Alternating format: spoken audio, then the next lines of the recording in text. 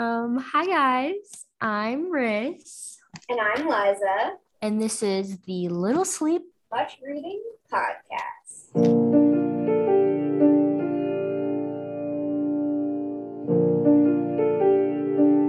Finally,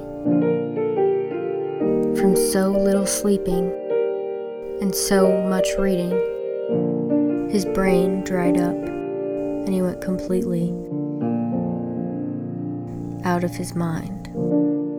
For some Harry Styles news of the week, why don't we discuss what you think about pleasing? I'm not here for it. I won't be purchasing the nail polish. I've already seen reviews of the nail polish and I heard it's bad. I thought that photo shoot was bizarre. And I think he didn't do enough in terms of I don't know. Sometimes Harry Styles, I think he has his heart in the right place. But with his dresses and his nails, I'm like, you as a man did not invent wearing dresses, masculine people wearing dresses and nail polish. You know what I mean? And then sometimes it feels like he gets all the applause for things like other people, especially queer black men, have been doing. And I'm like, Harry, I feel like you could have in that interview where you were talking about the nail polish, instead of just being like, I like having pretty things on my fingers, you could have made more of a statement and then you just didn't. So that's my thought. What's your thoughts? I'm also not a fan because, okay, here's the thing. I think that it looks pretty. And I have seen some people with the nail polish on and pretty, but also the colors are just okay. The colors look pretty, but they're not something I would like. Right. And I feel like $20 for a little thing of nail polish is expensive. And also the eye serum thing that he has, it's only half an ounce and it's $30. And he doesn't need the money. So I'm like, no, that's what it was. Out of all the people to make a makeup line or nail polish line, why did he need to do it? And why that expensive? Especially because it's not even that good, I heard. I've seen people saying you need 3-4 coats of this shit, which is not good. You want a nail polish that's 2 coats, or else it's gonna be all that weird tacky thing that happens. And it's okay, even when I see the $8.99 Essie nail polish, I'm like, I cannot do that today. But that's good shit. That's the good stuff. But you can get stuff for $2.99, the Insta Dry. Now we're just talking about nail polish, but I'm like, no, but I was like, why did he do this? He didn't need this. Right. And he just keeps letting us down too with his merch, because his merch is arguably bad. Bad. I do like that shirt for Love on Tour, that pattern I made with the 2 rabbits on it. But even then, his merch, Niall Horan has good merch, in my opinion. Yes, totally agree. It's very cute. I'm like, Harry, you're literally the most aesthetic former member of One Direction, and you're giving us ugly merch and overly expensive, not good quality nail polish. Yeah. I love my shirt that I got from the Harry Pop-Up shop, the yellow one that is him. Yeah, no, that is. Love it, but also do I think it's good merch? No. I mean, I think I just like it because my favorite color is yellow. You know what I mean? But I understand why other people wouldn't like it. But it's also just that I hate merch that just feels like a picture printed on something. And that's what a lot of his merch feels like for me, a design printed on something. I'm like, how boring. Whereas meanwhile, Taylor Swift's merch is lit. But you should always buy your Harry Styles merch from Etsy shops. Agreed. Harry does not need an ounce of your money. I'm sorry. No. But he literally give your money to some very creative teenage girl on Etsy instead of Harry Styles. I always think that too. I was just having this conversation too about how do you navigate still liking Harry Potter but hating J.K. Rowling? And the way to do it is to support Etsy shops that sell Harry Potter stuff. Like, do not buy Harry Potter verified, Warner Brothers verified merch. Do not do it. But hey, some kid on Etsy making fucking Hedwig earrings. Hell yeah. It's like sometimes I feel like, oh yeah, Harry definitely cares about his fans and whatever. But then he does things like this, and I'm like, where's that money going? Also, I saw some guy on TikTok who was like, wow, this is like really, really pretty. Let me go through for the skin serum thing. Let me go through the ingredients and see if this half ounce is worth $30. And there was nothing bad in it. And it was, I guess, ethically sourced and everything, but there wasn't anything special that would make it that much money. So it's just that much money because it has his name on it. And in that case, why would he want us to pay that much money? So stupid. It's ridiculous and it makes me upset. And you know what he would have better off making? A perfume. Yeah, I would buy a perfume. I would buy a perfume that if it like had the vibe of Love on Tour or Fine Line, like that's way more fun. And even like a $60 perfume. That's yeah. worth it. And then you don't have the nail polish or the serum. You just have to buy that $165 perfume and you're gold. But it's okay. It's also like, can he do that? Because just a year ago, he was promoting Gucci perfume. That he probably can't. He probably signed some kind of thing. But moral of the story, we're a little bit disappointed with Harry. Harry girl bossed too close to the sun. Girl bossed too close to the damn sun. Yeah, I think that's all we got to say about that. That's all we got to say about that because you guys, today you're listening to us and it is Thanksgiving Day. Happy Thanksgiving. Thanksgiving, everybody. How is your turkey? I know. Or if you're vegetarian, tofurkey. Oh my God. I'm sorry. I was vegetarian for many years and the tofurkey sucks. But yeah, are you guys done eating your food?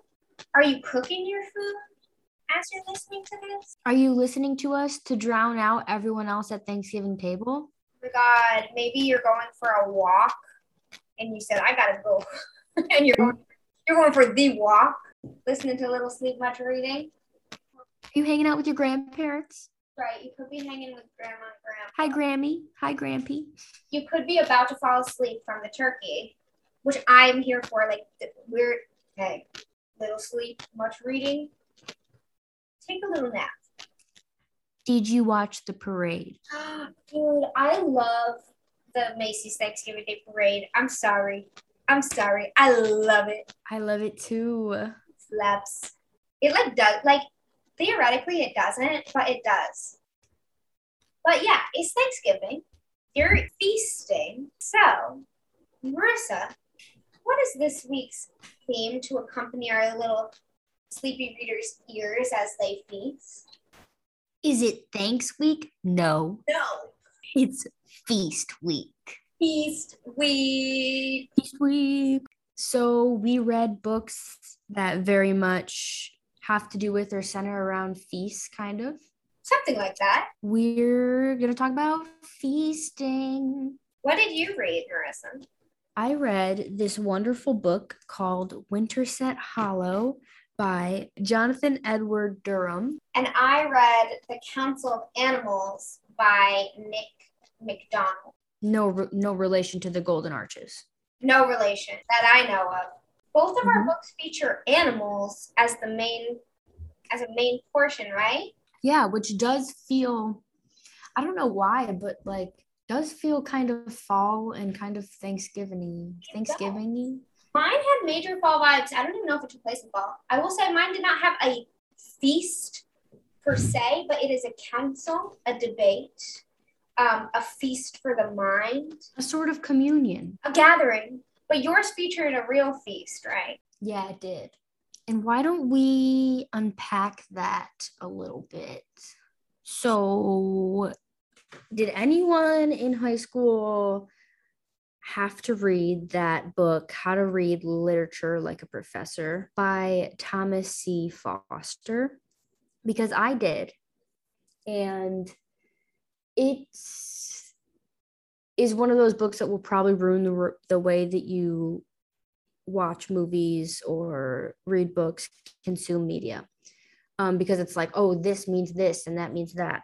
So he does have a brief part about feasts, and I thought we could think about it a little bit.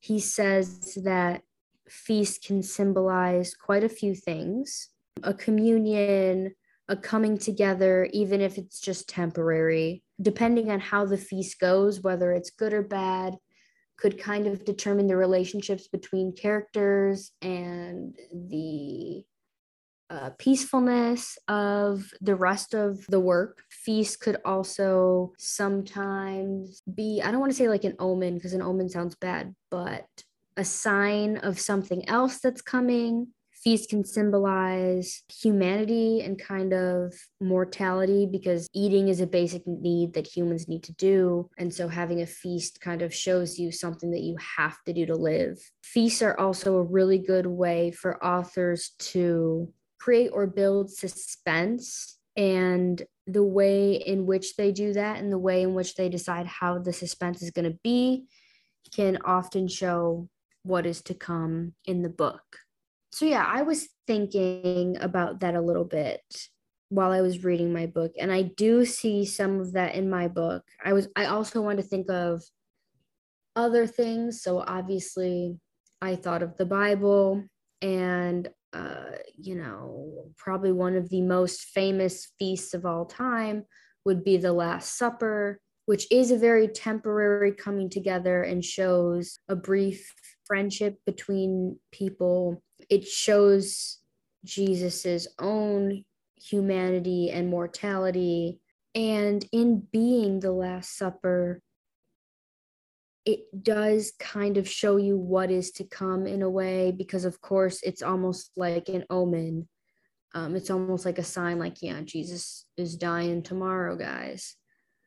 Another one I thought of, which my book reminded me a lot of this, is Ready or Not, because as soon as they have dinner, that's when they decide what game they're going to play, and it turns out to be hide and seek, which is this whole big thing in the movie. It's very dark. What other feast related things can we think of?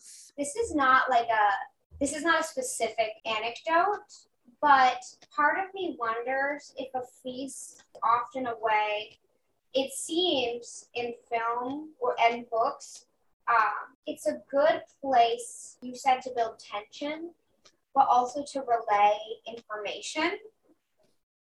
If you sit down for a meal in a book or a movie, you have a prime setting for conversation, for dialogue, and we have I just feel like it's often a place where information, crucial information, is passed along. You don't waste a feast. You would never have a feast or a meal and have run-of-the-mill dialogue. You wouldn't even necessarily have dialogue for the sole purpose of characterization. I feel like sitting down over food is for the purpose of, here is a major plot point. And that goes with Ready or Not. I'll just run with that example you just used. You sit down at that table, you realize this is going to be the rest of the plot of the movie. I mean, there are often feasts where that kind of thing doesn't happen, but I don't know. I just feel like I said, you don't feast. You're not gonna throw that into a book for no reason. You're gonna use it. It's a tool. Yeah, and Ready or Not there is a good base tension there, because they just got married, and it's she's now a part of this uber rich, kind of eccentric, awkward family, and she herself is not used to any of that. So there is almost this really awkward tension there of being a part of something, but not exactly being a part of it yet. Right.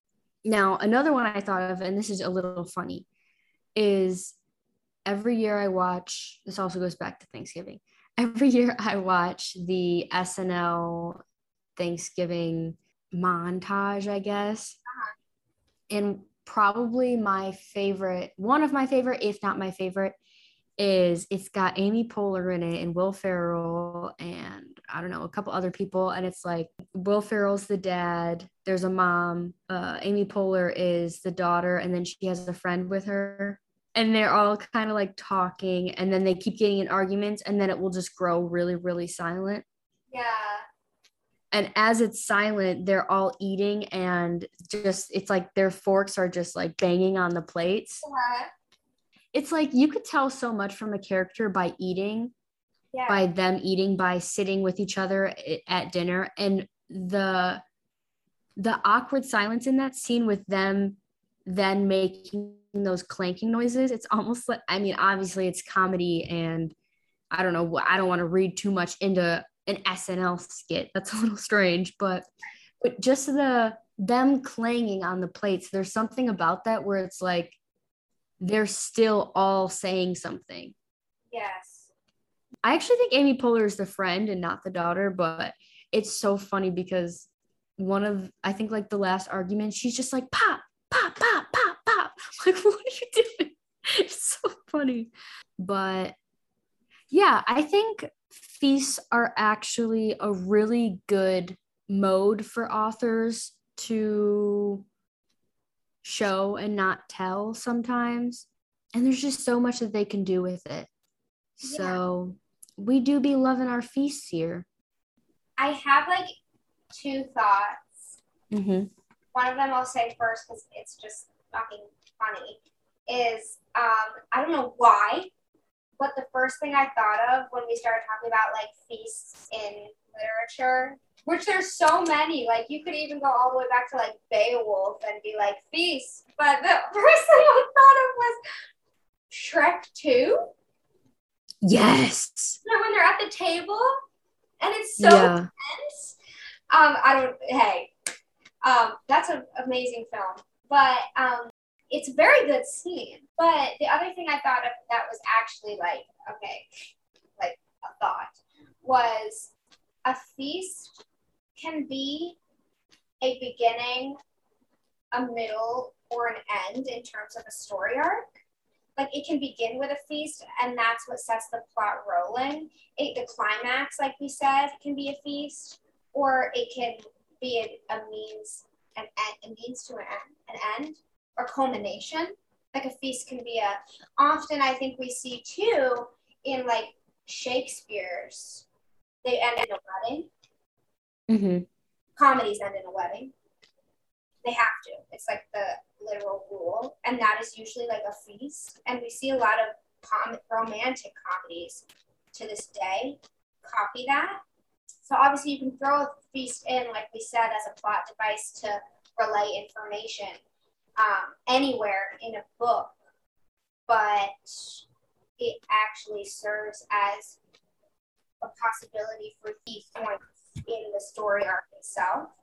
But yeah, I don't know. It's interesting the things authors do sometimes and the reasons why they do it. And sometimes we'll just never know. Right. If there's nothing else to say about that, we could hop into our reviews. Let's do it. So I'm going to go first with my book, Winterset Hollow, again by Jonathan Edward Durham. And I was in communication with the author, and he seems like such a nice guy. And I'm very thankful that he sent me this book, and I'm actually really excited to talk about it. So this book is about a group of friends who they like this book from their childhood a lot, and it was something formative to them, something that was like all our favorite books should be, something that kept them company, kept us company. And they go on like a little retreat to see the island where the author once lived and where he is said to have based some of the book on. And things turn out to be not quite as they seem when they find out that many parts of their favorite book are real. The holiday in their favorite book called Barley Day is being celebrated that day. And they are a big part of the celebration. The hunt begins. With that, I'm going to get into it. For readability, I gave this book an 8. This was actually a book that I was actively thinking about. And it's not like, oh, I was thinking about the ideas behind it. I was more thinking of like actually what was happening. I had an idea of where this book was going, but I didn't know how it would get there. And it constantly surprised me on how it was getting there. I never knew how the pieces all fit together, but they did, and they did well. Jonathan does such a good job of like, this is probably a bad way of saying this, but like author gaslighting you, where you think you know where it's going, but he like makes you feel less confident in yourself, where you kind of pause and you're like, maybe it's not, maybe this isn't gonna happen. And I don't know. I love that because it means that the book's not predictable. Even if you think that you know where it's going, but you're not sure about it, the book was never predictable or anything like that. So it was a book that I was constantly thinking of the plot and the context and trying to put myself in it and things like that. The rest, the kind of like thinking of the deeper layers of the book, didn't really happen until I finished the book, and then I let myself consider more. So for language and style, I gave it a 7. Jonathan has a few things that I noticed happening over and over with some of his sentence structures and his words. And it's like which this word gets a bad rep, but it was just like quirky things that I wouldn't write it that way, or I wouldn't use the word in that context, but it did make sense and it was right. Like it wasn't bad at all. It was good. It was just like quirky. Like I was like, wow, I didn't notice that. So I would say, yes, there is a kind of distinct style showing through. Also, this book is lush with beautiful descriptions, and not just physical descriptions, but also some really, really beautiful inner thoughts and piecing together of traumas and a lot of self-awareness that is written really beautifully. Okay, for form, I am omitting the form, but there are a couple things I still want to talk about. So this book is in third person. It's third person omniscient, but it sort of hops around in a way that felt super cinematic to me. And by that, I mean the point of view switches rather fast without a page break or a new chapter. It reminds me of, and this is probably like a really, really bad example, but it's also the only one that I could think of. If you picture a superhero action film, I specifically am thinking of Avengers Infinity War. The big fight scene at the end, you see Spider-Man, and then it moves to Rocket, and then you blink and it's the Hulk, and next it's on Thor. It's very fast paced, and you're getting maybe like a minute, if that, with each person. And there's no like scene cuts. It's very like next. And this book does that a lot, where you'll be in a scene with one character, and then the very next paragraph, you're in the scene with another character, usually the same scene, sometimes not, but with another character, and seeing how they're experiencing it. Super interesting. And it never happens. I can't think of one moment where you had a paragraph that gave you two perspectives, that gave you the perspectives of two people in one paragraph. And I actually really liked the way that he did that. I really can't remember if I've ever seen a book do this before in the way that it happens, but I was really into it.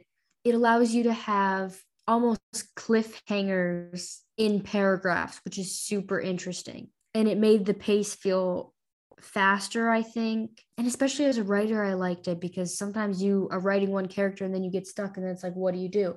Well, with him, he just jumped to the next character and then picked off with that character like 2 paragraphs later. And it worked so well. Also, I think you have to give him some credit for writing 2 stories because there is a book within this book, which it's a little hard to talk about because the book within the book is also called Winterset Hollow, but it is written by a guy whose last name is Addington. So I'm going to refer to the book within the book as Addington's book.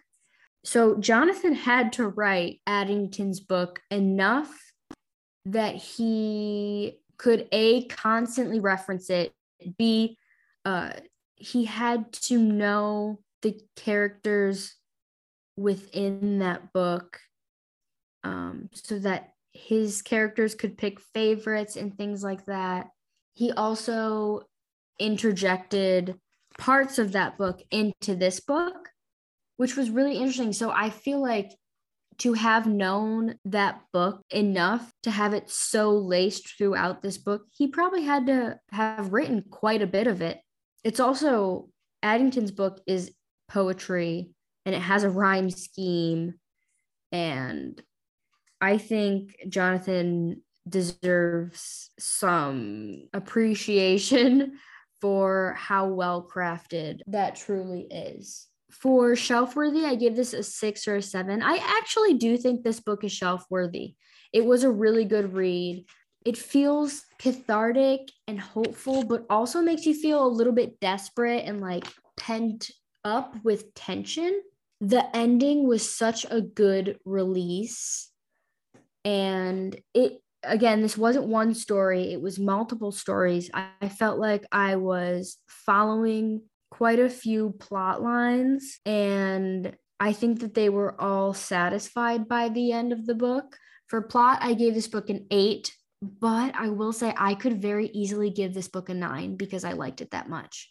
I think if you read Winnie the Pooh or Peter Rabbit, or maybe even the Brown Bear books, or if you've read my 2 favorites, Frog and Toad or The Wind in the Willows, I think if you've read any of those books and were completely captured with it when you were a kid, and if they feel like beloved to you, then you kind of need to read this book.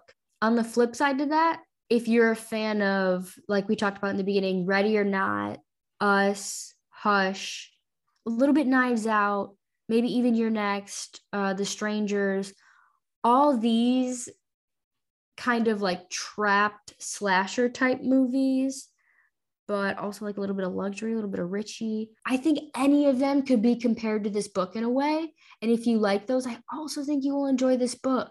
The plot was also totally original, I thought. It was layered and packed with things almost exactly how I wanted it to be.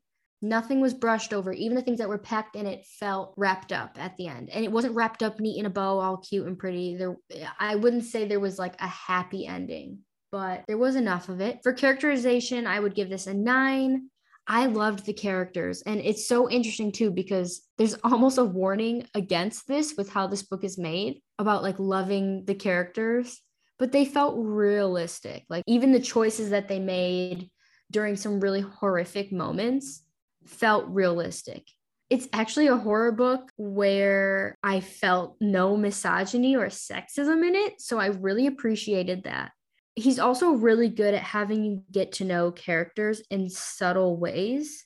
There's a lot about childhood in here. There's also a really good moment where the characters tell you who their favorite character in Addington's book is. And what better way is there to get to know a character or to get to know someone at all besides, like knowing their favorite book characters? So really telling you who they are. And then, of course, we do eventually get to meet Addington's book characters in the flesh. And it kind of furthers this feeling of getting to know them more. Like I said, he really knows how to create and develop characters. He really knows how to get you to feel like you know them. But I will say by the end of this book, I am at a pause on who my favorite character was and if I should even mention it, because they're all so good. And I was pretty convinced that it was one character most of the story. But then the closer we got to the end, it changed. The end of this one character changed his entire person for me. And I was like, that is my favorite character, I think. But I don't know if I should say it because, like I just said, it's very telling to know someone's favorite characters. And I don't know how people would feel about this character being my favorite. So I think that's all I'm going to say about this book. And it was great. Everyone, please go buy it and read it because I loved it. Also, the cover is actually really fun. And there are some really cool and almost spooky pictures in this book. And this is his debut novel, right? Or no? Yes. Yeah. That's awesome. That's sick. It's really good. Like, I really, really want to read it. I think you should. It was, like I said, the whole time I was getting literally mix The Wind in the Willows with Ready or Not. That's so weird. Like, that's Isn't it? But it works. Things aren't supposed to go together, but I can see but I can see it, but at the same time I'm so intrigued because I can't. Like you did a really good job at describing that it's a good read, but there's still so much that I'm like, what the hell could even possibly happen here? And like again, I was like, okay, yeah, like a feast and barley day and all that like crazy stuff. Oh my God. But there's like so much more in it, and there's so many things that are happening in this book. Like I said, it's also a really good book about childhood trauma. Right. There's so much going on. Childhood trauma and like holding on to like bad things that have happened to you, holding on to guilt about things that have happened to other people. So many good things. Even like the phrase barley day is like kind of makes my skin crawl a little bit. I don't know if it's a bad, like, I don't know. It just reminds me of like the lottery, like the proverb in the lottery about corn. It reminds me of that. It also is giving a little bit of Midsummer, and I don't know if you would relate it to Midsummer at all. Yeah, kind of. Yeah. Like of a gathering in that sense. It kind of has that vibe. And then the other thing I'll say that makes me intrigued is that it reminds me of Lev Grossman, The Magicians, which is also a TV show where the first few seasons of the TV show are really, really good. And then it goes off the rails. But in the story, there's a book and like a magical world, and then the magical world ends up to be real, and the author was real too. But it's like you said about idols, don't idolize anybody because you may be wrong about the people that you look up to and the stories that you thought you should look up to as well. And that's kind of all I'll say on that. But yeah, it did remind me of that a little bit, tiny bit. I love books within books. I think it's kind of too. And like, it sounds like he did a really good job with it. And you're so right that you have to write 2 books, kind of. Yeah, because writing one book in itself, you have to know all of your characters. In my opinion, you should have backstory on your character that oftentimes doesn't even get put into the book, just so that you can understand your character. You should be able to know that person. I feel like I should read some of it. So this is from really early in the book, chapter 3, page 27. And this is when the friends are kind of exploring this island from which much of the book is based on. The terrain further in from the coast, however, was beautiful and surprisingly varied. The bulk of it was covered with thick pines, mighty firs, kingly redwoods, and stately spruces. But there were also rolling hills and peaceful valleys, rocky outcroppings and pockets of meadows, and rivers and streams that seemed to almost sing as they bumbled their way towards the coast, which was nothing more than a memory now.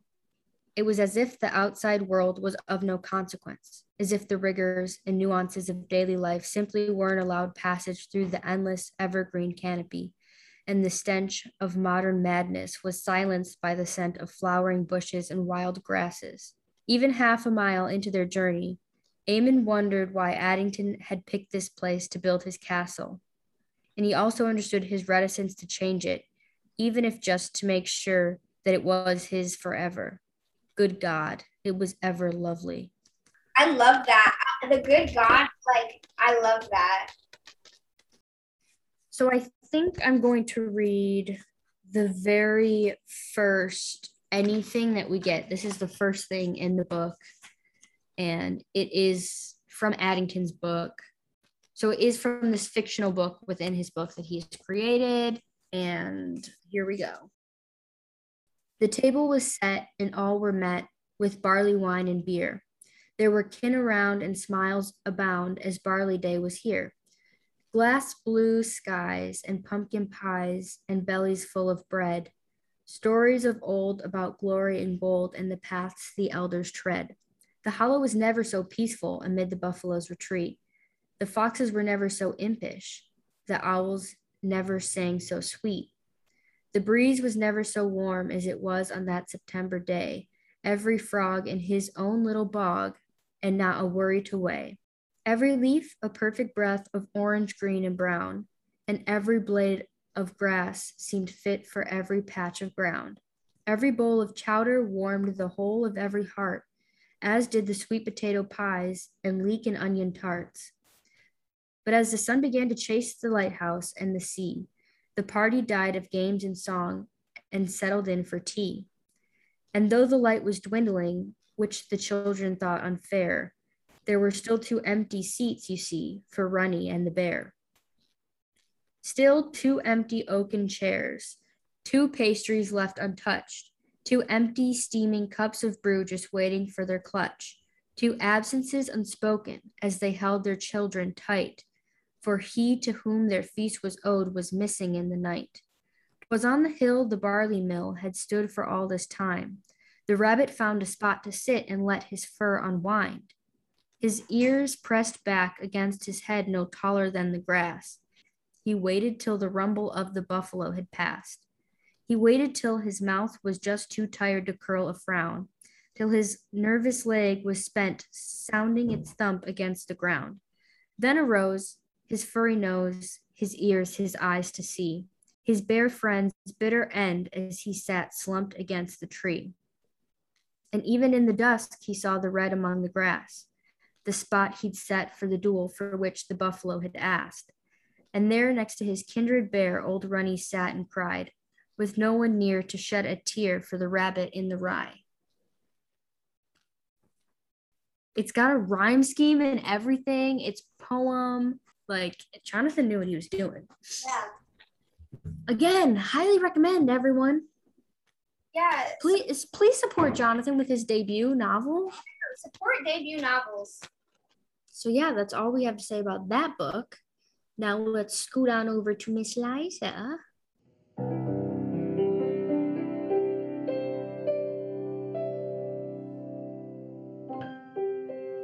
I read a book called The Council of Animals by Nick McDonald.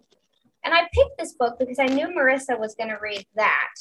And I saw this at my work, which is I work at a bookstore, classic. And I liked the cover. And that is why I bought it. But it sounded fun. And the general premise is that there has been a calamity.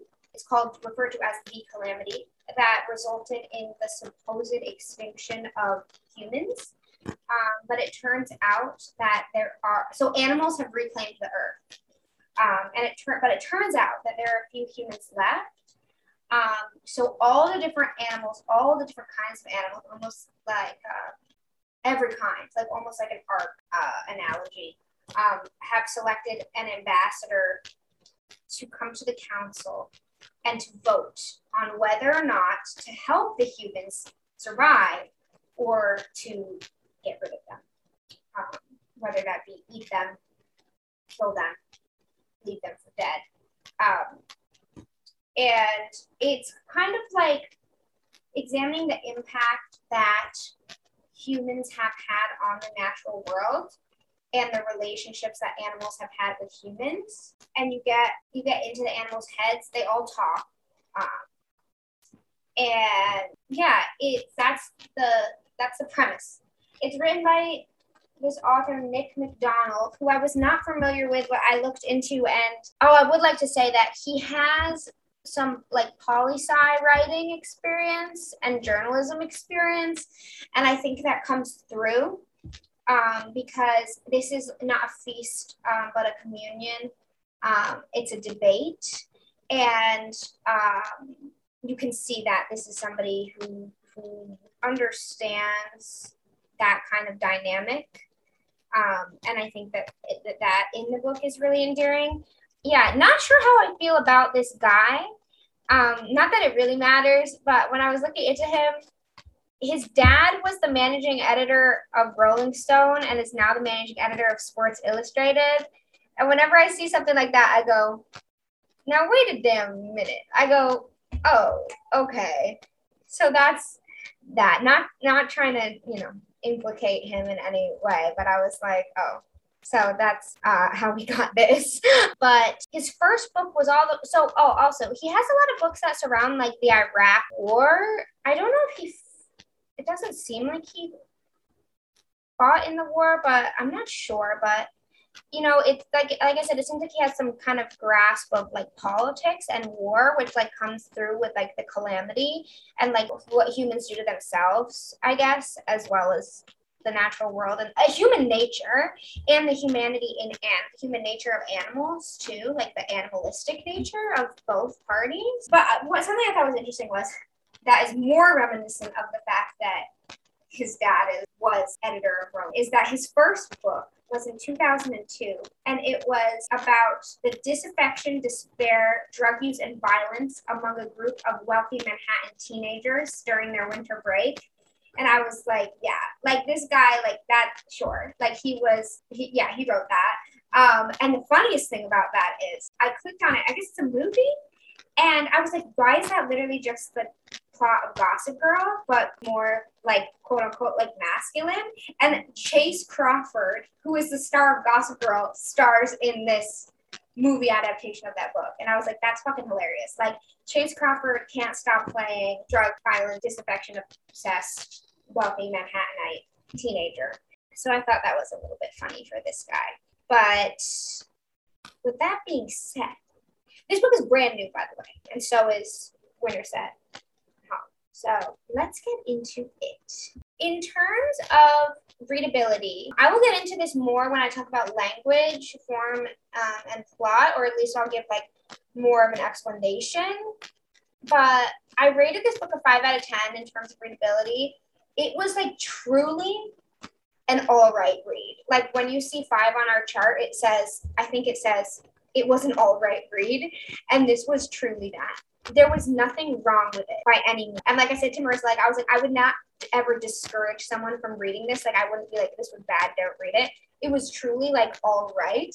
I don't regret reading it by any means. It's fun, but at least to me, not a binge book, not something that's really going to excite you and keep you reading. But yeah, it was what it was. No like problems with it, but just not, you know, we all come across those books. For language, I gave this a 6. I did enjoy the style of McDonald's writing. I think it was very distinct, or at least like almost jarring, like in a good way for modern writing, because it did have a very storytelling, children's story, folktale like quality, but the book is for adults. And so I did like that. I thought the dialogue was the real star of the show here, which again, I will get into a bit more when I talk about form and characterization. But there were these points where there were these really great turns of phrase throughout, and there were sometimes descriptions of the animals that I really liked, or like what the animals are doing, and the scene, just like the sheer number of animals in any given point. Like there's this one point where there's like a ton of cockroaches, I think is what it is. And it was just like really weird and cool. In terms of form, I gave this book a 5. Technically speaking, there is nothing wrong with the form. It works. It's doing what needed to be done. But like I said, the real star of the show here is the dialogue. And so maybe it's because I had just read Savage Conversations, but I wondered if this would be better in a play style format. I think the flow would have been nice, and that debating style that is happening throughout would have worked out really well. And I think the thing is, like, as writers, we're allowed to break rules and mess around. So I don't think he would have necessarily had to lose some of those good description moments for the sake of play like dialogue. I think he could have done both, especially because like the dialogue is the star of the show. And so it's like he could have even pared down that some of those descriptions and just left the really good ones and had this weird kind of experimental book. I think the book would have been like a lot more. I think you could maybe say this book is kind of enchanting because of the talking animals, but I think it would have been a lot more like, ooh, like gritty in a good way if it wasn't the way that it is. Like I said, it's doing what he thought it needed to do in terms of the style or the form. But like, I think it could have been cooler than it was. And so that's what I kind of wanted to say about that, about like, the other thing, which is just nitpicky, is that there's a lot of, the reason I want it to be play style dialogue is there's a lot of the so-and-so roared, so-and-so exclaimed, so-and-so cried. And the cardinal rule that we learned is I do this when I'm reading now. That's how much it was drilled into me, is to edit out any sort of exclamation and make it said. And so while I was reading this, every time that happens, like I kind of cringe. And I don't know why it feels like maybe that was working for this book because it is supposed to be more like a story, like a children's, like it's not a children's story. It's not for children, but it is supposed to be told like a children's story, which we do see that kind of dialogue tagging. But again, like I think this book would have been so much cooler if it just didn't do that. And so that's like a super nitpicky thing that like every time that happened, I was like, ooh, because I think you can flex your writing chops better with a description of the animal than you can with how they said, with one word about how they said the phrase, if that makes any sense. Like, I don't need to know that the bear, I don't need you to say that the bear roared. I need you to say what the bear said and then maybe have a description about about the bear before or after that point, if that makes any sense. So that was like I don't know. I think it could have been a little bit more strange and interesting if he had given himself the authority to mess about a little bit more. That's also my personal taste. Like me and Marissa and I, the stranger, the better. I never really want to read something that's not strange. And so this book was strange in the point that there's talking animals and this cool like calamity that has happened. But other than that, it was like not giving that bizarre that I like to see. That's a personal thing.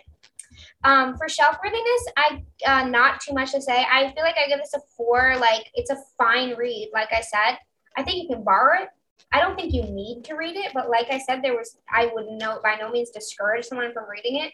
It's another thing that you could support your local library and borrow if you're intrigued by this sort of idea of, you know, the calamity and humans' impact on animals in the form of a story. If you're interested in that, like definitely pick it up from your local library. Now to get into the plot. I gave this book a 5, and this is where I'm going to talk about the bulk of my thoughts or rather observations. So it says on the front, The Council of Animals, a novel. Let me jump back real quick. In terms of form, this book actually has a ton of illustrations in it, which I adored. I think more adult books should have illustrations. I'm not really sure who did the illustrations. It doesn't say, which is a little bit upsetting. It doesn't say like in big letters. I feel like artists should always get credit. Yeah, I have no idea who did these illustrations. Maybe he did them, but maybe he did them. I don't know. But the illustrations are really cool. There's movement to the images. It's actually really cool. Like I actually want to give a huge shout out to illustrations in this, and that's something that I admire. And like I said, I think, why did we stop having illustrations in books when we're older? Like, I would like to see it. So I did like that. So extra points, honestly, for having illustrations. There's just movement to the illustrations. That's why I'm like, who did these? Like, it says who did the jacket artwork, but did that person do the inner artwork too? Stephen Tebbutt? I don't know. I wish it said. It's a little sad. Unless Nick McDonald did it. But I don't know if he did. A plot. This story, so like I said, it's a novel. This story does not really feel like a novel at all. It feels like a story, or even more so, it feels like a parable. And we stand a parable. Was it necessary that this parable had to be 193 pages? Unsure. Anecdotal stories often do not work, and that is because they aren't really stories. They don't have a story arc. They're anecdotes. And I'm not saying that this didn't work, because I actually think it did. And I'm not saying that it has no story arc, because to an extent it does. But I think, like, that's the point. Like, I think he was like, I'm going to write a parable. And he did that. So once again, I'm like a little bit conflicted, because I'm like, can I really say shit about shit? Because like, I think he meant to do exactly what he meant to do. But that doesn't mean it's like a really interesting read for that reason. So I think I'm trying to figure out like a way to like say that. Like, if you're going into this being like, I'm going to read a novel today, I'm going to read The Council of Animals, you will not be getting that. You will, however, be getting an interesting parable. And so if you go into it, where I didn't really go into it with any thoughts. So I wasn't, like I said, I wasn't disappointed by this book. Like, I wasn't like, aw. Like, I was just like, okay, like, that's what that was that I read. But I think if you go into this thinking like, okay, this is a parable about human nature, and almost kind of like political theory in a way too, you'll be more, you'll get more out of it than if you go into it thinking, this is a novel that I'm going to sit down and read like I like to read other novels. So that's kind of my thought on plot. Characterization. I gave this book a 6. I think McDonald captures the voices of the animals really well in this book, and I thought it was a ton of fun. Like I said, we stand talking animals, and I think he did a good job at making them human, but keeping so much of what makes animals and what makes them better than people in a lot of ways, but also humanizing them in a really interesting way that you're like, because they're having this sort of political debate, and because they have these hierarchies have been created in this animal-dominated society, it's like they're humanized in a way that's not, like, I feel like when you're talking about characterization, you're like, oh yeah, you really humanized this, that, and the other. And that's seen as a good thing. Here, the humanization is negative, but like, it's good. Like, I'm glad he did that. Like, he's showing human nature through animals. And I think that was really interesting thing. It's almost like, I don't know, like, I'm trying to figure out, like, how are you gonna, like, use this book? It is like a lesson, and I'm like, almost like it could be used for people studying political theory, like Machiavelli's The Prince. Like, you could use this as a fun way, or like, I know that like my dad's a poli-sci professor, so maybe he'd be interested in this book. But like, I think, well, when I was in high school, we read Lord of the Flies for poli-sci, which was fun to do. And it's an interesting way to look at politics and democracy, and or lack thereof. And I think my dad uses that as an example too, and he also started using Squid Game. Anyway, so like, I think you could use that book in that way. People also compared it to 2 other books. The Boy, the Mole, the Fox, and the Horse, which is another modern day parable And then this book, which I always see at work too, called A Children's Bible, which is, they say, the urgency of Lydia Millet's Children's Bible. And I think the Children's Bible is post-apocalyptic. And that's what makes me think that's why they compared it to this, because the calamity is like humans have finally done themselves in. And are we worth saving? No. So yeah, that's what I'm like, oh, like that could be interesting use for the book. But yeah, a lot. The other thing was a lot of, at times, the animals kind of reminded me of the animals in Narnia. And I did actually really like that because I love the talking animals in Narnia. They're so real. Like they talk like people. I hate when people make animals talk like not people. Like it's almost like to not like this at all. These animals are very much similar to like the fox and the badger and the beavers in Narnia. But like, you know something, I'm scared of Fantastic Mr. Fox. Like I think it's great, but it also freaks me out. And I think it's because they talk like real people. Like George Clooney and Meryl Streep, they're not putting on like little voices. Like they're straight up just talking. And then there are these weird puppets, and it's really weird and cool.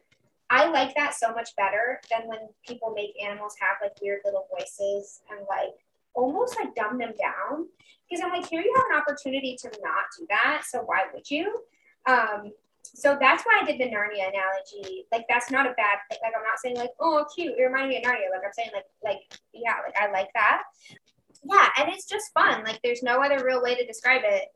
It's not like you're necessarily attached to these characters, but they are distinct and vibrant. And in this kind of story, as we said, a parable, that's all that really matters. You're not supposed to have like a favorite character. You're not supposed to be like moved. Like it did have characterization. Like you were able to see these creatures and the impact humans had on them and their specific relationships to like the dog specifically, like that kind of thing, or the horse, like these creatures that have had such long-standing connections to humans. He did really think that through. So yeah, that was my thoughts on this book. Very like middle of the aisle, but like I said, like not necessarily bad. That's not a bad thing at all. Like sometimes we have those books and that doesn't make them less than. But yeah, that's how I felt about that. Sounded very Animal Farm to me. Yes, like Animal Farm too. Exactly. Which is another book you could read in a poli-sci class. Yeah, it made me think there is this kind of theme a lot of times when we have animal books for adults of like the animals wanting to like repel humans, certain traits from humans, but then sort of becoming the traits or the things about the humans that they hate. Exactly. Which is something very much in my book, very much in Animal Farm. What is that, guys? But that's the other thing too that I was like, wow, it's so timeless. Like Animal Farm was so relevant in whenever, what was that, the 60s or 70s? Earlier than that. Earlier than that. Yeah, right, because 1980s. In the 40s, right? Yeah. Wasn't it? Yeah. It's really old. So it was like super relevant, and it's still relevant, and it will be relevant in 30 years. This book, relevant, The Calamity, relevant in the 40s. Probably even more relevant when we've screwed ourselves in 30 more years or whatever. Like it just shows you that humans literally are this sounds so bleak, but literally like incapable of change. Like it's just like, I'm sorry. It's really sad, but it's true. It's really true. Cyclical creatures. Yeah. Yes. Next week is Our Lady Louisa May Alcott's birthday. But we're not just going to read Little Women. Marissa, what are we reading instead? For our Little Women week, we are reading March Sisters on Life, Death, and Little Women by Kate Bollock, Jenny Zhang, Carmen Maria Machado, and Jane Smiley. Woo! And we stand both Jenny Zhang and Carmen Maria Machado. I'm excited though because I love Little Women. I'm also very excited, and yeah. Not to gender things again, but bookish girlies as in any gender, are obligated to like Little Women. It's Absolutely. just the tea. Yeah. So that's why we're celebrating, because female writers, Marissa and I, probably wouldn't be here really without Louisa May Alcott. I mean, maybe, but we do have to thank her for that.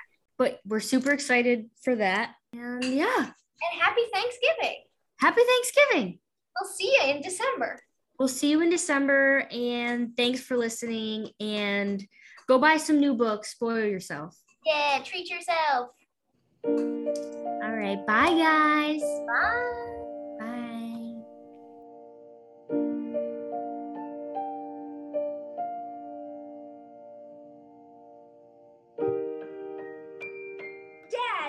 Dads, what's up with Dads. that? Dads, listen, there's no S.